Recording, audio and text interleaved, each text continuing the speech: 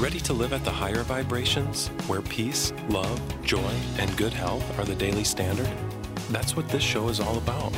Welcome to Vibe. And here's your host, Robin Openshaw. Hi there, and welcome back to the Vibe Show. I am your host, Robin Openshaw.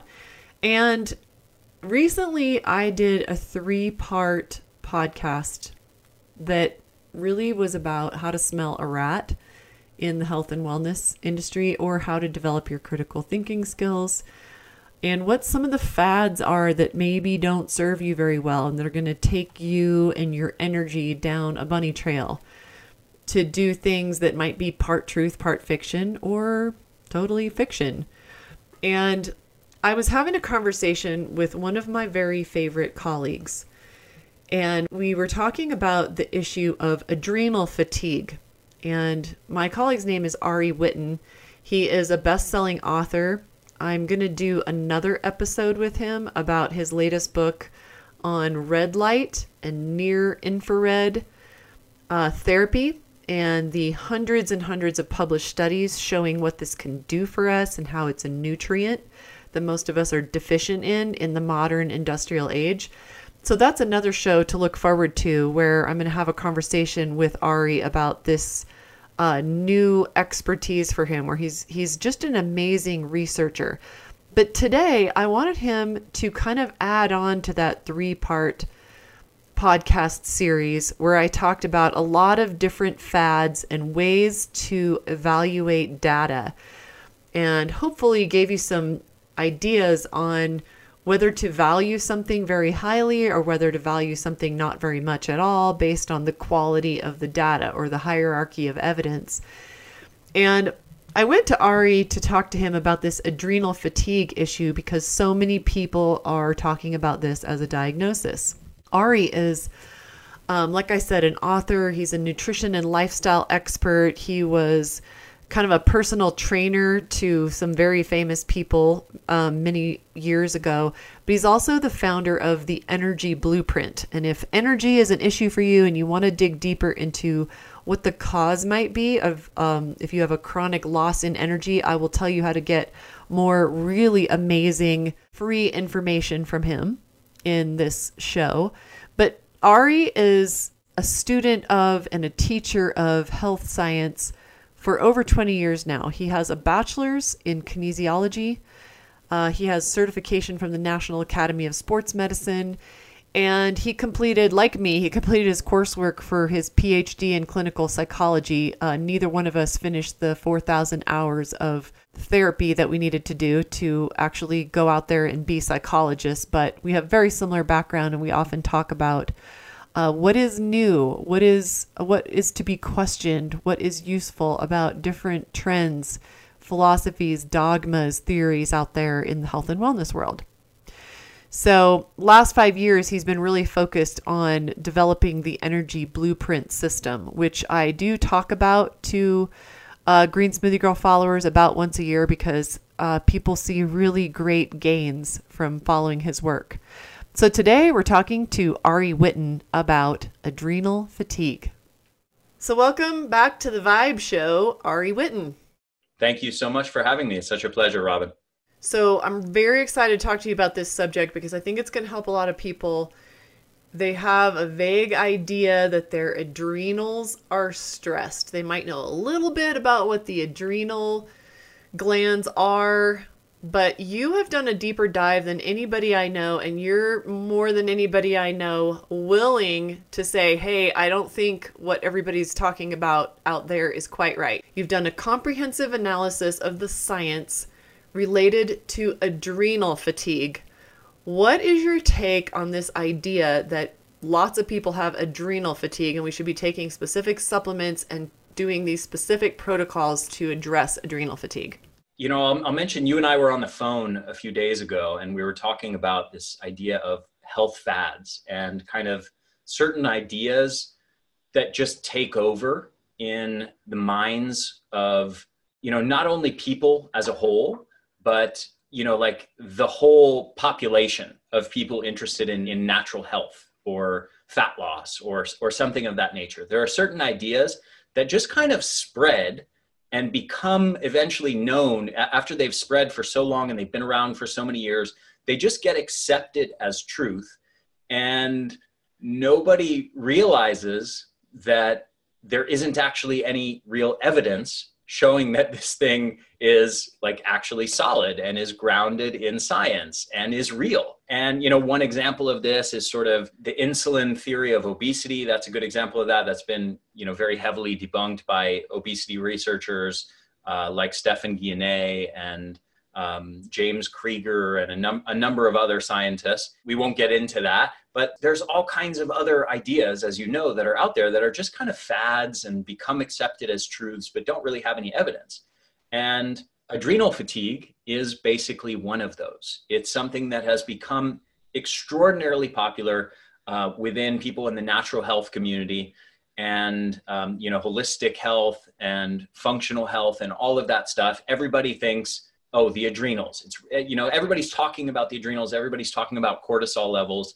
And specifically in the context of fatigue, that condition of burnout or fatigue or chronic fatigue, stress-related exhaustion, it has almost become synonymous in people's minds with adrenal problems and cortisol problems. And so like you complain of like, oh, I've been really stressed and I'm burnt out now and I'm really fatigued. Oh, it's got to be your adrenals. It's got to be your cortisol, right? Well, I get this because I'm part of the natural health community. I'm part of the functional health community. I'm part of the holistic health community. I'm not here to bash any of that stuff. I'm very much a part of it. I've been studying that stuff for 20 years, teaching it for over 10. But I'm also a big advocate of being evidence-based and making sure that the things that we are teaching are actually aligned with the evidence. And if we've gone in a bad direction, then we need to look at the evidence and correct ourselves.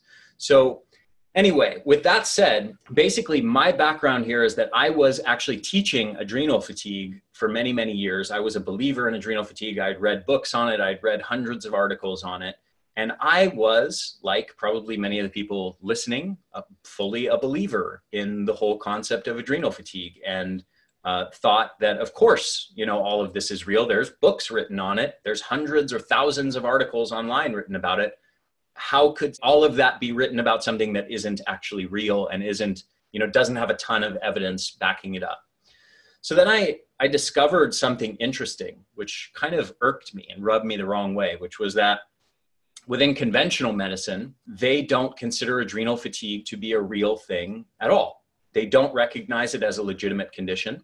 There are bodies of, institutes, for example, the Endocrine Society, which represents 14,000 endocrinologists. That's doctors who specialize in hormonal health, like, for example, cortisol hormones. And they've publicly stated adrenal fatigue, and this is a quote, adrenal fatigue is not a real medical condition. There are no scientific facts to support the theory that long-term mental, emotional, or physical stress drains the adrenal glands and causes many common symptoms.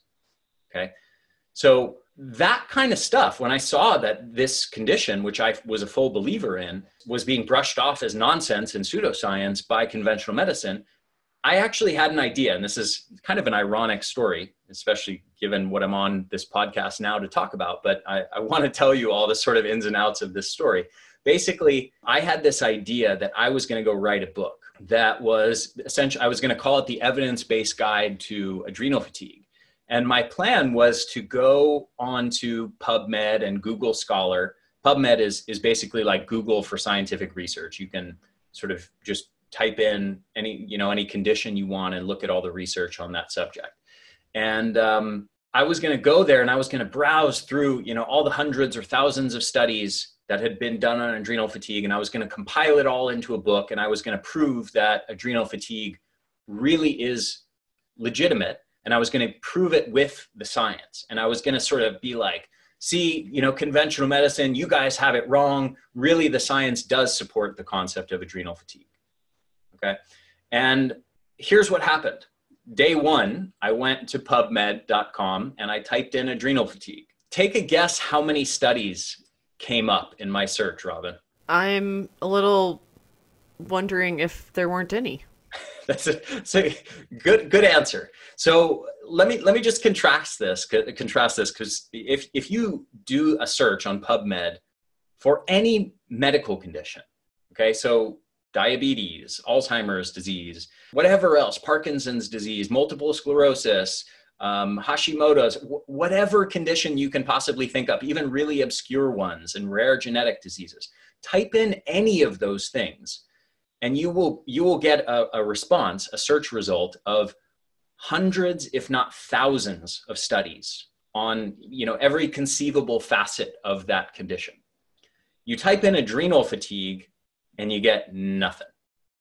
Okay. So literally nothing. Like type in adrenal fatigue and get in quotes and look at what comes up, and you will be blown away that there is not a single study that has ever shown on a physiological level that this is a real condition. Okay, so is this like one of those things, like from what I can tell, telling people that eating greens is going to suppress their thyroid is something that got said on the internet and just got passed along. And so doctors and rather sophisticated professionals would read it and be like, oh yeah, I've read that before, so it must be true. Is that what happened here? Kind of. It's a little bit more involved and longer term than that. And, basically this comes out of originally Hans Selye's work, who was a physiologist and a researcher. He did research in the 1930s to 1950s. So nearly 100 years ago was when he was a prominent researcher. And he did research on animals, basically showing that if you subject animals to extreme stress, and he was tracking their hormones, so things like, adrenaline and cortisol were the main sort of measures that he was tracking. Basically, when you subjected them to days or weeks of really, really severe chronic stress, like think torture, like think electric shocks and that sort of thing, they get to a point before they actually die where their hormones decline. So you see sort of this abnormality of hormone levels. The pattern that he found was that they sort of rise first and then they decline before the animals actually die, and then they die. So out of that research, there was another guy, I'm forgetting the guy's name, but he was prominent in the 70s and 80s, where he basically extrapolated out of this research that, cortisol is the problem in fatigue.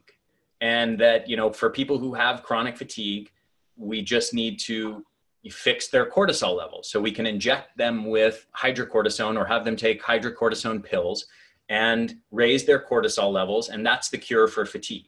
So the idea has actually been around for several decades. And then in, I think it was 1999 or maybe 2001, there was a guy named James Wilson who coined the term adrenal fatigue and, wrote a book called 21st Century Stress Syndrome, and said, hey, the reason that we have this epidemic of fatigue is that we have this stress response system in our bodies. And it's primarily the adrenals, and they produce this hormone called cortisol that is one of our primary stress response hormones. And it does things like help keep blood sugar levels stable and regulate the release of blood sugar, and does other things like sort of just liberates energy from the body and suppresses inflammation and does a variety of things like that. And it's part of this stress response system. So when we have chronic stress, that chronic stress taxes this stress response system and sort of wears it out over time. And then by doing that, once you wear out the adrenals, you get adrenal fatigue, and then you get abnormal cortisol levels. You get, initially the adrenals are being stressed, they're producing lots of cortisol, and then over time they get worn out. So they go from this initial, what's called an alarm reaction, in the way he conceptualized these three phases of adrenal fatigue. You get an initial alarm reaction, cortisol levels go up. Then over time, you get what he called resistance, or stage 2. And in that stage, cortisol levels may still be elevated or maybe in the normal range. And then eventually chronic stress sort of wears out your adrenals and you get stage 3, true adrenal fatigue or adrenal exhaustion or adrenal burnout. And then you get low cortisol levels. And that's when you really have the symptoms of chronic fatigue. Okay. And so that's the theory. It was sort of originally based on Hans Selye's stuff. That's starting in the 1930s to 50s. And then kind of other people toyed with that general idea of the adrenals, or the HPA axis, the hypothalamic pituitary adrenal axis, being this sort of critical stress response system, and that with chronic stress, it wears out that system, and then you get cortisol abnormalities, and then that's the cause, the primary sort of physiological mechanism and cause of fatigue. So it makes some sense, and there's some legitimacy to it. So the HPA axis system and cortisol genuinely are important parts of our physiology and are involved in the stress response. I'm certainly not debating any of that. That is all legitimate. The question is, does the research actually support that adrenal fatigue is a real thing, and that cortisol abnormalities or adrenal abnormalities are the primary cause of, chronic fatigue or burnout or stress-related exhaustion? And the answer to that is no. And that's where the big disconnect is that there's this sort of logical sounding theory that sounds good and sort of seems to make some sense. And it just kind of took hold and spread like wildfire. And everybody started preaching it, but nobody actually bothered to really deeply explore the research and check whether the research actually supports that that is the central mechanism of stress-related exhaustion or fatigue. So that's what I've done. So I mentioned before that when you look to the research on adrenal fatigue and you try and look that term up, there's nothing that comes up.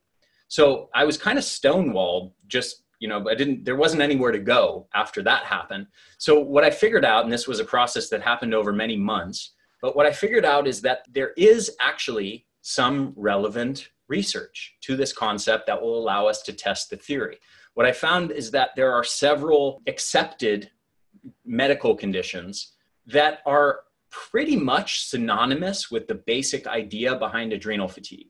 Okay, and what they are called they go by a few different names in the scientific literature.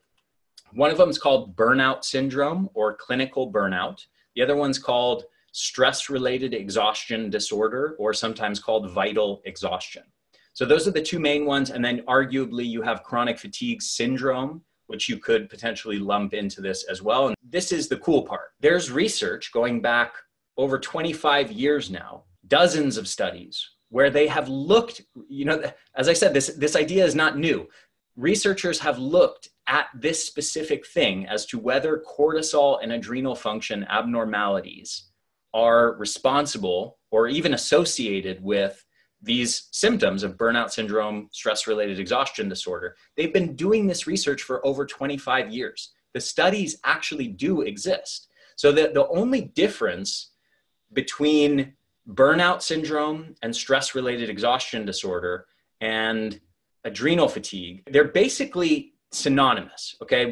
In terms of this, the basic idea is chronic stress leads to fatigue. Okay, that part is true. That part is legitimate. The difference is adrenal fatigue goes a step further, and it's not just saying, hey, chronic stress leads to fatigue. It's saying chronic stress leads to fatigue because of what it does to your adrenals and your cortisol levels. It's specifying a specific physiological mechanism, whereas burnout syndrome and stress-related exhaustion disorder are not specifying any particular physiological mechanism or any hormone or any particular system of the body. They're just saying chronic stress leads to these symptoms. So adrenal fatigue is saying chronic stress is a problem because of what it does to your adrenals and cortisol levels. So I want to clarify that I am not saying if you've been told you have adrenal fatigue and you have chronic fatigue and some of these other symptoms, I'm not saying your symptoms are not real. The symptoms are absolutely real.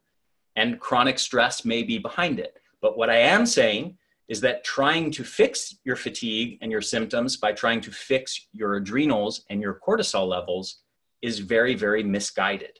And here's why. I told you that all this research exists and researchers have been looking at this for 25 years. What have they actually found? Well, if you go, I have a page on my website where I've literally compiled, and I'm not exaggerating when I say this, I've literally compiled every single study ever done on this subject that has looked at adrenal function and cortisol levels, and sometimes HPA axis function more broadly, but cortisol levels and adrenal function in the context of all of these different fatigue syndromes. Here's what they find. I'll give you the summary of the data. And I have all of this on my site on a page called Is Adrenal Fatigue Real? It's at theenergyblueprint.com, Is Adrenal Fatigue Real? And it's all freely available. You don't have to opt in or anything like that.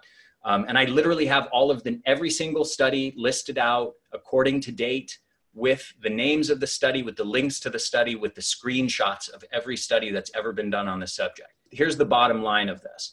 There's 79 studies overall. About 20 of them are systematic literature reviews, which is the highest level of evidence. That's where other researchers actually look at all of the studies and basically say, here's what the entire body of evidence says. Yeah, I should pipe in here and say, in the 3-part podcast series that I did, I talked about how I really like to see that kind of evidence, because it's usually reviewing and finding what's the same or different about dozens or even hundreds, occasionally thousands of studies on a similar subject tells us, and then we could put more value on that. And so when he says literature review, I may call it meta study or meta analysis, same thing. Yeah, so a meta-analysis is basically the same idea, but just sort of doing the statistical number crunching. And a systematic literature review is sort of just a description of all of the studies, but they often go together. So like sometimes you see systematic literature review and meta-analysis all in one. But yeah, that's the highest level of evidence. And I'll also add that they're important because they prevent people from cherry picking the data, which is way too common and is a huge problem. They prevent people from going in and selectively citing the few studies that support their views and their dogmas and their preconceived notions, while ignoring the stuff that doesn't and leaving that out and making sure that they're not communicating that information to people. So what you're hearing from me now is the entire body of evidence without excluding anything. So I'm not cherry picking. And just to make sure, I've actually put this in a public place and said, here's all of the studies that have ever been done. Please, someone challenge me and show me the holes in my thinking and my conclusion based on this evidence. I'm putting it in a public place. Anybody's free to come tell me, hey, you're cherry picking and you didn't cite this study and that study. No, I'm not. And I'm putting it in a public place because I'm willing to prove it. So here's what the study says. So there's 59 individual studies. 15 of them give evidence for lower morning cortisol levels in people with chronic fatigue or burnout or stress-related exhaustion. 11 of them give evidence for the opposite, the opposite finding, higher morning cortisol levels in those people. And then 33 of the 59 studies, more than half of them, which is the vast majority of them, show no differences at all. No significant differences, no detectable differences in cortisol levels or adrenal function between people who do have stress-related exhaustion or clinical burnout or burnout syndrome versus normal, healthy people without any symptoms. You cannot tell the difference based on their cortisol levels. Okay, one of the reasons why that's so interesting is that functional medicine doctors, who a lot of our listeners look to, because they're like, hey, I don't want the guys who just prescribe chemical drugs. I know the limitations of that model. I want something better. I want something that looks to root cause. I want something that's going to dig deeper for me and not do harm with the solution. We go to these functional medicine doctors, and how pervasive is it to do this cortisol testing?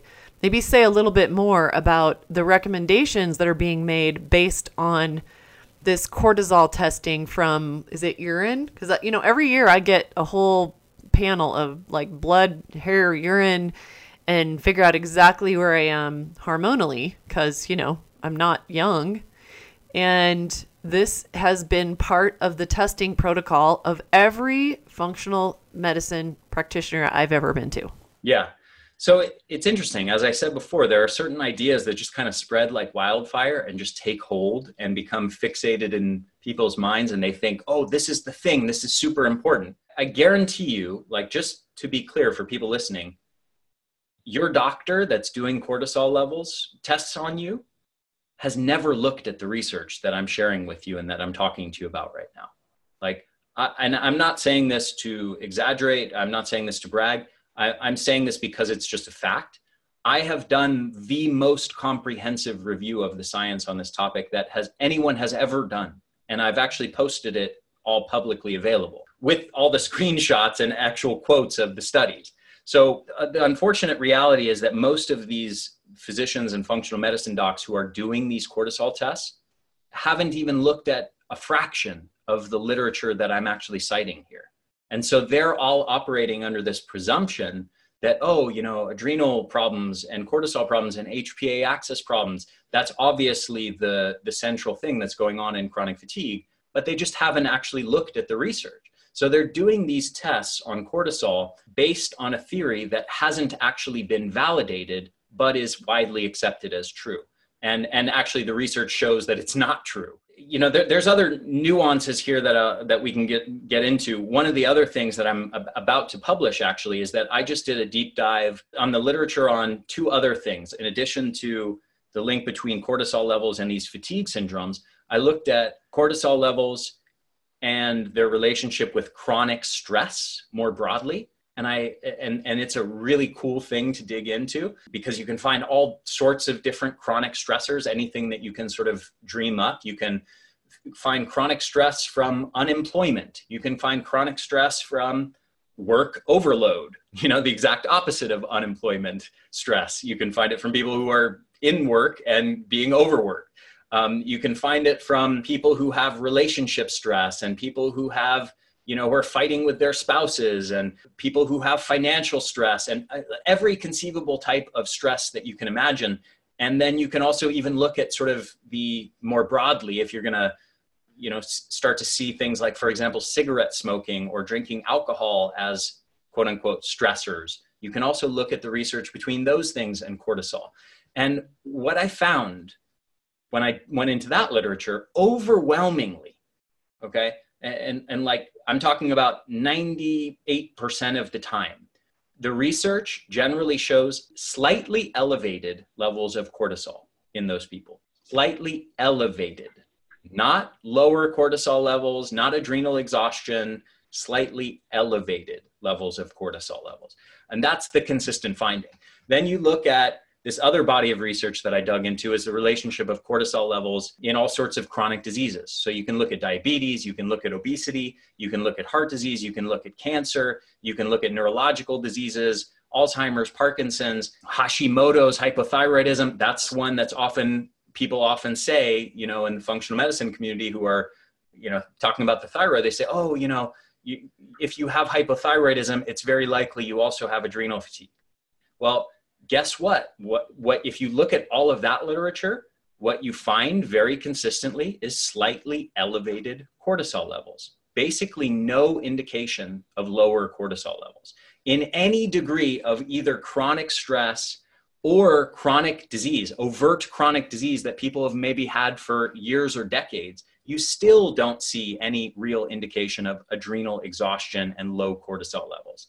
So this whole model of these three phases of adrenal fatigue that are sort of predictable phases of your adrenal function and cortisol levels based on how much chronic stress you've had and how long you've had it, it's total nonsense. And none of those three phases of adrenal fatigue have science to back them up. It's just it's a theory that someone made up that spread, and there is zero science to back it up. The science actually overtly contradicts the idea that there is any predictable phase 3 adrenal exhaustion.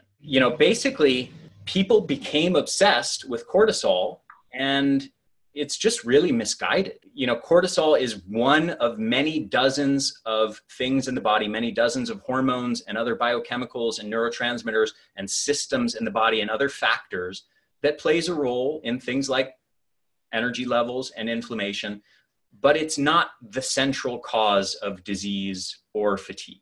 I believe you, and I know you to be a researcher who just goes to the mat for things. You're not doing it because you're going to make money selling a book. You do it because you're a deeply curious person. So what does this mean for the average patient or even the average practitioner? Answer either one or both. in terms of guiding treatment? How would, for instance, a patient who goes in and we know our functional medicine doctor is going to start talking to us about cortisol and want to do, I think it's saliva testing actually, and tell us about our early morning cortisol versus our late at night cortisol, and how should treatment be guided differently based on the fact that we've got maybe a chicken and egg problem here, or a correlation does not imply causation issue here? What do we do with this information? Yeah, well, so there's two facets of this answer. One facet is, let's address first, the people who are listening to this and who are saying, I actually had low morning cortisol levels on my test, and my doctor told me I have adrenal fatigue, and the test showed that I really did have low morning cortisol levels. So how do you explain that? And the answer is, I actually did a deep dive on that literature too. I have a big article coming out very soon on that topic, but it's basically, what I just told you is that chronic stress is not a reliable cause of low cortisol levels. Chronic disease, overt chronic disease of various kinds, is not a reliable cause of low cortisol levels. And fatigue, stress-related exhaustion, is also not a reliable cause of low morning cortisol levels.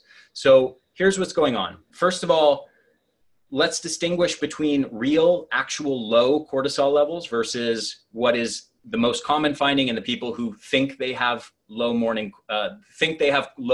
levels. They actually don't. What they have is a flattened diurnal curve of cortisol. They have lowered morning cortisol levels and higher evening cortisol levels, and they usually have perfectly normal 24-hour output of cortisol. So if you measure it versus in terms of urinary metabolites of cortisol over the course of 24 hours, what you almost always find, even in people who had low morning cortisol levels, is that their total 24-hour output of cortisol is perfectly normal, okay? And even perfectly optimal or even high. So there's research from a lab called Precision Analytical that took samples from 2,000 people who had low morning salivary cortisol levels, and then they did 24-hour urinary analysis of their cortisol. Only 15% of those 100% of people who had low salivary morning cortisol levels, only 15% actually had low cortisol levels in a 24-hour measurement. The other 85% had either normal or high cortisol levels, total 24-hour production of cortisol levels. So that tells you something very interesting. It tells you that there is no actual adrenal fatigue or adrenal burnout or adrenal exhaustion. The adrenals are absolutely still producing enough cortisol over the course of 24 hours. They're just not doing it at the right times over the course of the 24 hours. There's too little in the morning and usually oftentimes too much in the evening. So what's going on there? Well, what I did was a deep dive into the literature on the causes of a flattened diurnal curve in cortisol. It's not chronic stress. The adrenal fatigue theory is wrong. What is it? What does the literature actually show is a real cause of that situation? The biggest one is circadian rhythm disruption. Okay, circadian rhythm is our biological rhythm, 24-hour clock in our brains that regulates lots and lots of neurotransmitters and hormones and systems of the body. Cortisol is just one of many that is regulated by that. And basically, if you disrupt circadian rhythm, as our modern world does, because we live in an artificially lit world, we're not spending time outdoors in the sunlight, we're not getting morning sun, we're not doing the other things that support our circadian rhythm, like meal timing, movement timing. There are other layers to the story as well. And we're getting too much artificial light at night, which sends the signal to our brain. It's daytime, the time to be awake, alert, active, energetic. And ultimately, what happens as a result of that is your circadian rhythm gets disrupted. Once your circadian rhythm gets disrupted, the timing of lots of different neurotransmitters and hormones gets shifted. One of the effects of it is a flattened diurnal curve of cortisol. Too little cortisol in the morning, too much in the evening. Okay, so circadian rhythm disruption is extremely common in today's world.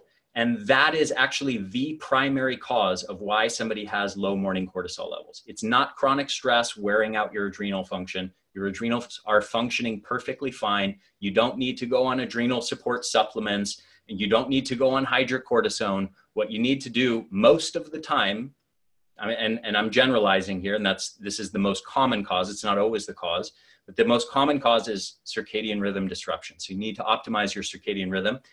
Secondly, sleep, which is very much related to that. Sleep disruption. If you have poor sleep efficiency, if you have sleep disorders, sleep apnea, sleep movement disorders, upper airway restriction, which is also extremely common. By the way, the sleep disorders like sleep apnea are found in over 50% of people with chronic fatigue syndrome. Or if you just are a regular person and you just are workaholic and you only sleep 5 hours or 6 hours every night, and you're chronically sleep deprived by an hour or 2 or 3, that in itself will cause low morning cortisol levels. Another big one related to this is chronotype. Okay, chronotype is whether you are more of a night owl or a morning person. And what has happened as a result of humans shifting out of our sort of traditional ways of life and moving into indoor environments and artificially lit environments, and especially since the rise of electronics, computers, iPads, cell phones, TVs, indoor lighting, all of that stuff. Basically what happens when we have all those lights blaring into our eyes in the evening after the sun goes down is we are phase shifting our circadian rhythm. So what that means is the circadian rhythm was supposed to start sort of winding down into rest and sleep mode after the sun goes down. And we're supposed to not have any blue wavelengths of light entering our eyes and feeding back into our brain and into our circadian clock after that happens. The only light sources that were available would be candlelight and firelight and things like that, which don't have significant quantities of blue light, don't feed into this circadian pathway in the brain. And so now we have all of that light blaring into our brains and shifting our circadian clock a few hours later. In other words, it shifts us all. The modern world shifts us all into more of a night owl rhythm. Well, here's the interesting part. And I want to emphasize this just for contrast. But again, if you look to the research on chronic stress, you do not find any reliable association between chronic stress causing low cortisol. Okay? If you look to the research on chronotype and cortisol levels, you find a huge association. So you find a very direct link. And let me just, for emphasis, let me just emphasize, you can take a group of people, organize them according to whether they are morning people or night people, and measure their morning cortisol levels. One more point. These are people who are all perfectly healthy. No chronic stress, no symptoms, no disease. Perfectly healthy people. Some of them are morning people, some of them are night people. You measure their morning cortisol levels. You will find huge discrepancies between their morning cortisol levels. The people who are night owls have low morning cortisol levels and a flattened diurnal curve of cortisol.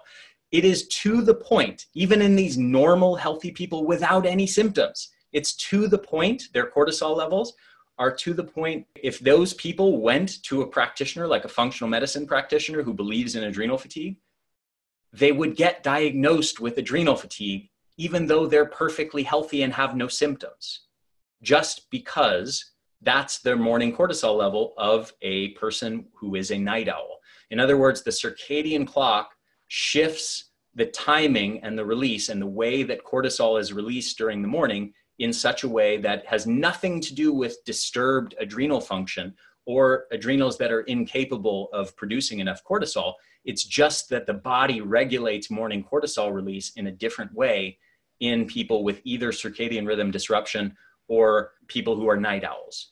Okay, so there are several other causes. There are other, sort of potential causes of things that can interfere. There are some toxins that can potentially interfere with cortisol synthesis pathways, but those are the main ones. I'll mention two other factors that are significant. One is past trauma. So if you have like PTSD or you have childhood trauma, that is genuinely something associated with low morning cortisol levels and a flattened diurnal curve of cortisol. Again, it is not a sign of adrenal fatigue. It is not a sign of your adrenals having any problem that need to be fixed. It is that in people who have past trauma or childhood trauma or post-traumatic stress disorder, their stress response pathways and hormones get regulated, get shifted to a new way of regulation. And that's just how the body is sort of regulating at this new set point. It's not that your adrenals need fixing, okay? So if you wanted to fix anything in that scenario, you'd want to work on addressing the past trauma. And then the last potential thing that I'll mention is chronic inflammation and oxidative stress and infections. And if it's really severe chronic inflammation and chronic infections or chronic mold exposure and things like that, those can also potentially depress cortisol levels, because cortisol is an anti-inflammatory hormone. You know, it's often thought of as a sort of bad thing. It's a stress hormone and we got to lower cortisol levels and all this sort of stuff. It gets a really bad rap, but cortisol is actually very important. It does a lot of vital roles. And one of the vital roles that it does is it's an important anti-inflammatory compound. But it's when you have a scenario where you have chronic inflammation or you have chronic toxin exposure like mold toxins or infections or, just eating a terrible diet, for example, an inflammatory diet, the body prioritizes the immune and inflammatory activation in order to combat the toxins and, or the infection or whatever's going on chronically there. And cortisol opposes the body's ability to fight that. So there's this sort of tug of war between the body's desire to fight these toxins properly and cortisol being activated. And so when that tug of war happens chronically and severely enough, you can potentially get low morning cortisol levels from something like that as well, or low cortisol levels in general. There's one interesting study on people with myalgic encephalomyelitis or chronic fatigue syndrome, and looking at specifically whether low cortisol is a cause or a consequence of the disorder.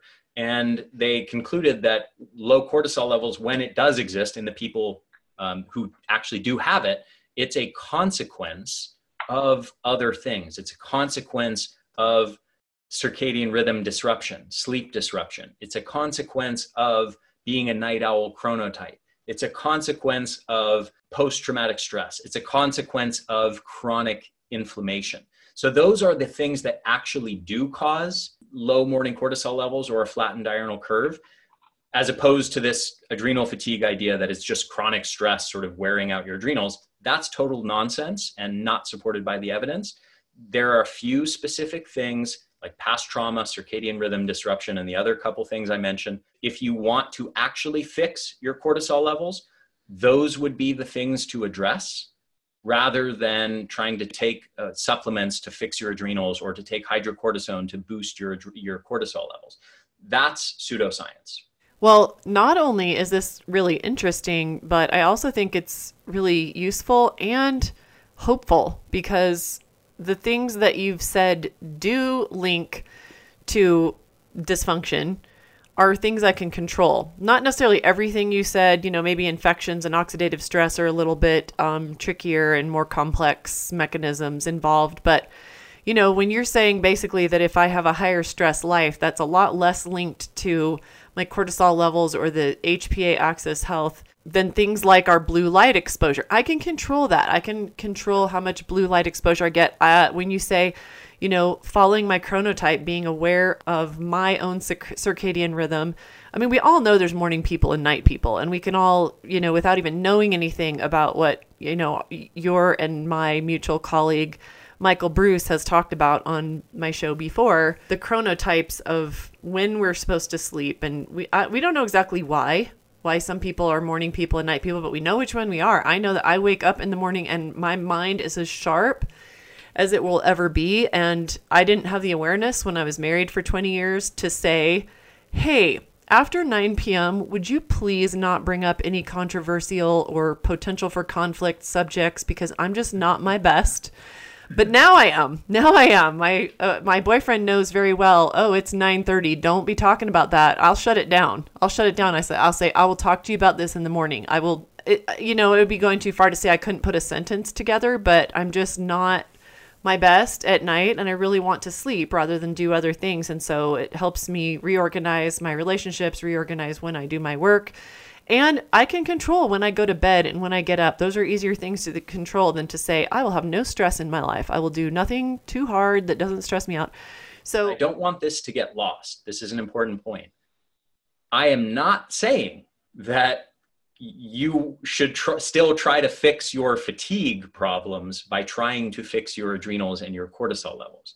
Because going back to that original research that I mentioned, what I am saying is that in the vast majority of the people with stress-related exhaustion and chronic fatigue, they have perfectly normal adrenal function and cortisol levels. So we got kind of hyper-focused on debunking this whole adrenal fatigue stuff, but I want to just emphasize that, someone asked me in an interview I did recently, actually with JJ Virgin, she said, okay, so if it's not the adrenals, then what could it possibly be? As if the adrenals and cortisol levels are the only thing that affect energy levels. And I kind of chuckled because there are dozens of other factors and other systems of the body that affect our energy levels. There are neurotransmitters in the brain. Gut health affects it. Toxins affect it, which is a big thing that you focus on, Robin. Our mitochondrial function affects it. There are so many layers to this story of things that you can optimize to increase your energy levels that have nothing to do with your adrenals or your cortisol levels. And I just wanted to emphasize that to make sure that it's clear to people so that they're not still in this whole adrenal fatigue model and thinking that the path to more energy is to fix their adrenals and their cortisol levels. I appreciate that. So I want to just point you to where you can learn more from Ari Whitten, because this is just some of his very best work that I like a lot. You can tell that he knows a lot about energy, and he doesn't just accept the current fad of the day and what every functional medicine doctor is doing this year. He goes deeper than that. And so at greensmoothiegirl.com/energy blueprint is Ari's free video masterclass. I have watched each one of the videos in this free masterclass multiple times because it's just so good. Like one of them, for instance, one of the videos in this free video masterclass really sort of re-instructed me about coffee. And just spoiler alert, Ari doesn't take a hard line about very many things, including coffee. And he says, hey, there's plenty of data that there are health benefits to coffee. However, how you're drinking it, or, the frequency, the amount, like that might be an issue. Let's take a look at that. So even if you're just curious about the 2/3 of us who drink coffee, even if you're curious about that, for sure, go check out Ari's Energy Blueprint free video masterclass at greensmoothiegirl.com/energy blueprint. And Ari, thank you so much for being so generous with the research that you've done. I know that you're really on a mission to help turn things around for people who suffer from chronic fatigue and fibromyalgia and all these energy deficit disorders. So thanks so much for being on the show today. Yeah, you're welcome.